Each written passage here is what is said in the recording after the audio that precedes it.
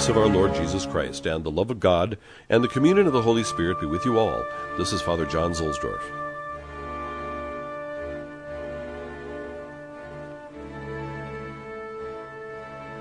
We welcome as our guest today Bishop Athanasius Schneider.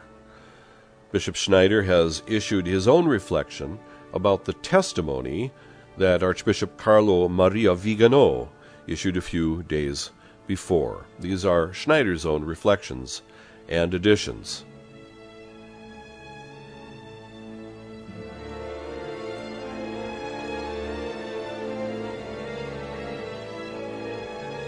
A few days ago, Archbishop Carlo Maria Vigano, formerly Nuncius to the United States of America, a man who worked for a long time in the Holy See as well, running the Vatican City State, a man who knew all about corruption and so forth that was going on there, issued a testimony about the present l'affaire McCarrick, the whole nasty business of Cardinal McCarrick and all those around him and all those whom he helped to promote into positions of great power in the Church in these United States. And he called on Pope Francis even to resign if he has been part of all of this cover-up and all of this corruption. The document has created quite a stir. The left, predictably, is now committing a little character assassination against Vigano in order to undermine the credibility of the testimony that he issued. But people are coming out one by one and saying that they're finding Vigano's document credible. And even bishops are making this statement. For his part, the Holy Father, during the presser on the airplane on his return from Ireland to Rome, said that he declined to say anything about it, and then he spoke about it for a while, even though he said he wasn't going to say anything about it.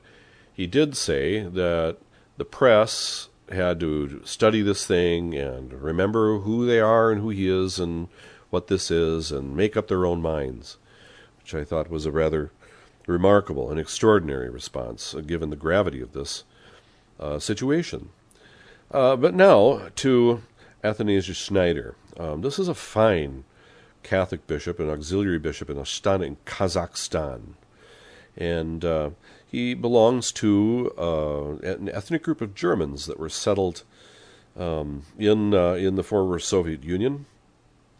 He is known for his strongly faithful positions about especially Holy Communion. As a matter of fact, he wrote a beautiful little book called Dominus Est, that's been published in many different languages now, about the importance of receiving Holy Communion on the tongue while kneeling.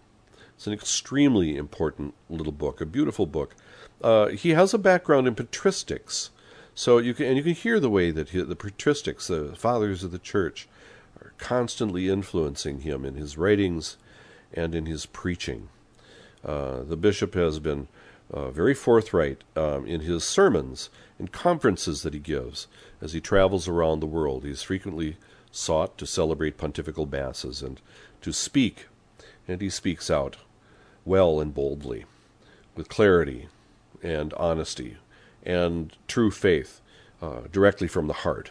You can tell when you're listening to him that he's speaking very much from the heart. I have been able to meet him on quite a few occasions, and I have found him to be a great gentleman and wonderful company, and you can tell that he's a very prayerful fellow.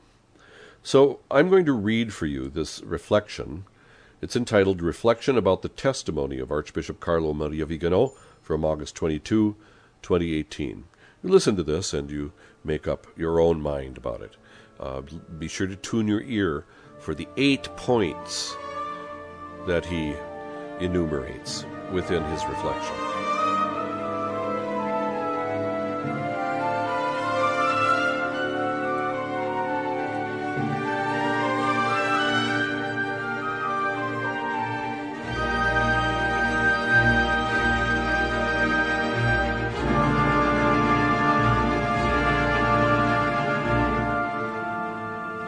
Reflection about the testimony of Archbishop Carlo Maria Vigano from August 22, 2018. It is a rare and an extremely grave fact in church history that a bishop accuses publicly and specifically a reigning pope. In a recently published document from August 22, 2018, Archbishop Carlo Maria Vigano testifies that, since 5 years, Pope Francis has known 2 facts: that Cardinal Theodore McCarrick committed sex offenses against seminarians and against his subordinates, and that there are sanctions which Pope Benedict XVI imposed on him. Furthermore, Archbishop Vigano confirmed his statement by a sacred oath, invoking the name of God. There is, therefore, no reasonable and plausible cause to doubt the truth content of the document of Archbishop Carlo Maria Vigano. Catholics all over the world, the simple faithful, the little ones, are deeply shocked and scandalized about recently disclosed grave cases in which church authorities covered and protected clerics who committed sexual offenses against minors and against their own subordinates. Such an historical situation, which the Church is experiencing in our days, requires absolute transparency on all levels of Church's hierarchy, and in first place, evidently, on behalf of the Pope. It is completely insufficient and unconvincing that Church authorities continue to formulate general appeals for a zero tolerance in the cases of clerical sexual abuses, and for a stop of covering such cases. Equally insufficient are the stereotyped pleas for forgiveness on behalf of church authorities. Such appeals for zero tolerance and pleas for forgiveness will become credible only if the authorities of the Roman Curia will lay the cards on the table, giving the names and surnames of all those in the Roman Curia, independent of their rank and title, who covered the cases of sexual abuse of minors and subordinates. From the document of Archbishop Vigano, one can draw the following conclusions.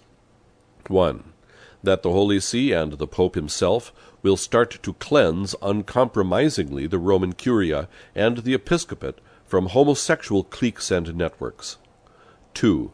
That the Pope will proclaim unambiguously the divine doctrine about the grievously sinful character of homosexual acts. 3. That there will be issued peremptory and detailed norms which will prevent the ordination of men with a homosexual tendency. 4. That the Pope restores the purity and unambiguity of the entire Catholic doctrine in teaching and in preaching. 5.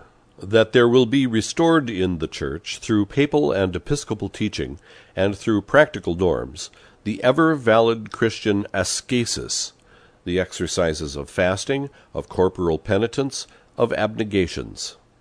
6. That there will be restored in the Church the spirit and the praxis of reparation and expiation for sins committed. 7. That there will start in the Church a securely guaranteed selection process of candidates to the episcopacy, who are demonstrably true men of God, and that it would be better to leave the dioceses several years without a bishop, rather than to appoint a candidate who is not a true man of God in prayer, in doctrine, and in moral life. 8. That there will start in the Church a movement, especially among cardinals, bishops, and priests, to renounce any compromise and any flirt with the world. One would not be surprised when the mainstream oligarchical international media, which promote homosexuality and moral depravity, will start to denigrate the person of Archbishop Vigano and to let disappear the core issue of his document in the sand. In midst of the spreading of Luther's heresy and the deep moral crisis of a considerable part of the clergy, and especially of the Roman Curia, Pope Adrian VI wrote the following astonishingly frank words, addressed to the Imperial Diet of Nuremberg in 1522. Quote, "We know that for some time many abominations, abuses in ecclesiastical affairs, and violations of rights have taken place in the Holy See, and that all things have been perverted into bad. From the head the corruption has passed to the limbs, from the Pope to the prelates. We have all departed. There is none that doeth good, no, not one." Close quote. Ruthlessness and transparency in detecting and confessing the evils in the life of the Church will help to initiate an efficient process of spiritual and moral purification and renewal. Before condemning others, every clerical office-holder in the Church, regardless of rank and title, should ask himself in the presence of God if he himself had in some way covered sexual abuses. Should he discover himself guilty, he should confess it publicly, for the Word of God admonishes him, quote, "Be not ashamed to acknowledge your guilt," close quote. Sirach 4:26. For, as St. Peter, the first pope, wrote, quote, "The time has come for the judging, starting with the house, the church of God," close quote. 1 Peter 4, verse 17. Athanasius Schneider, Auxiliary Bishop of the Archdiocese of St. Mary in Astana. You may be an ambassador to England or France. You may like to gamble, you might like to dance. You may be the heavyweight champion of the world. You may be a socialite with a long string of pearls, but you're gonna have to serve somebody. Yes, indeed, you're gonna have to serve somebody. Well, it may be the devil or it may be the Lord, but you're gonna have to serve somebody. That was Athanasius Schneider in his reflection on the Vigano testimony.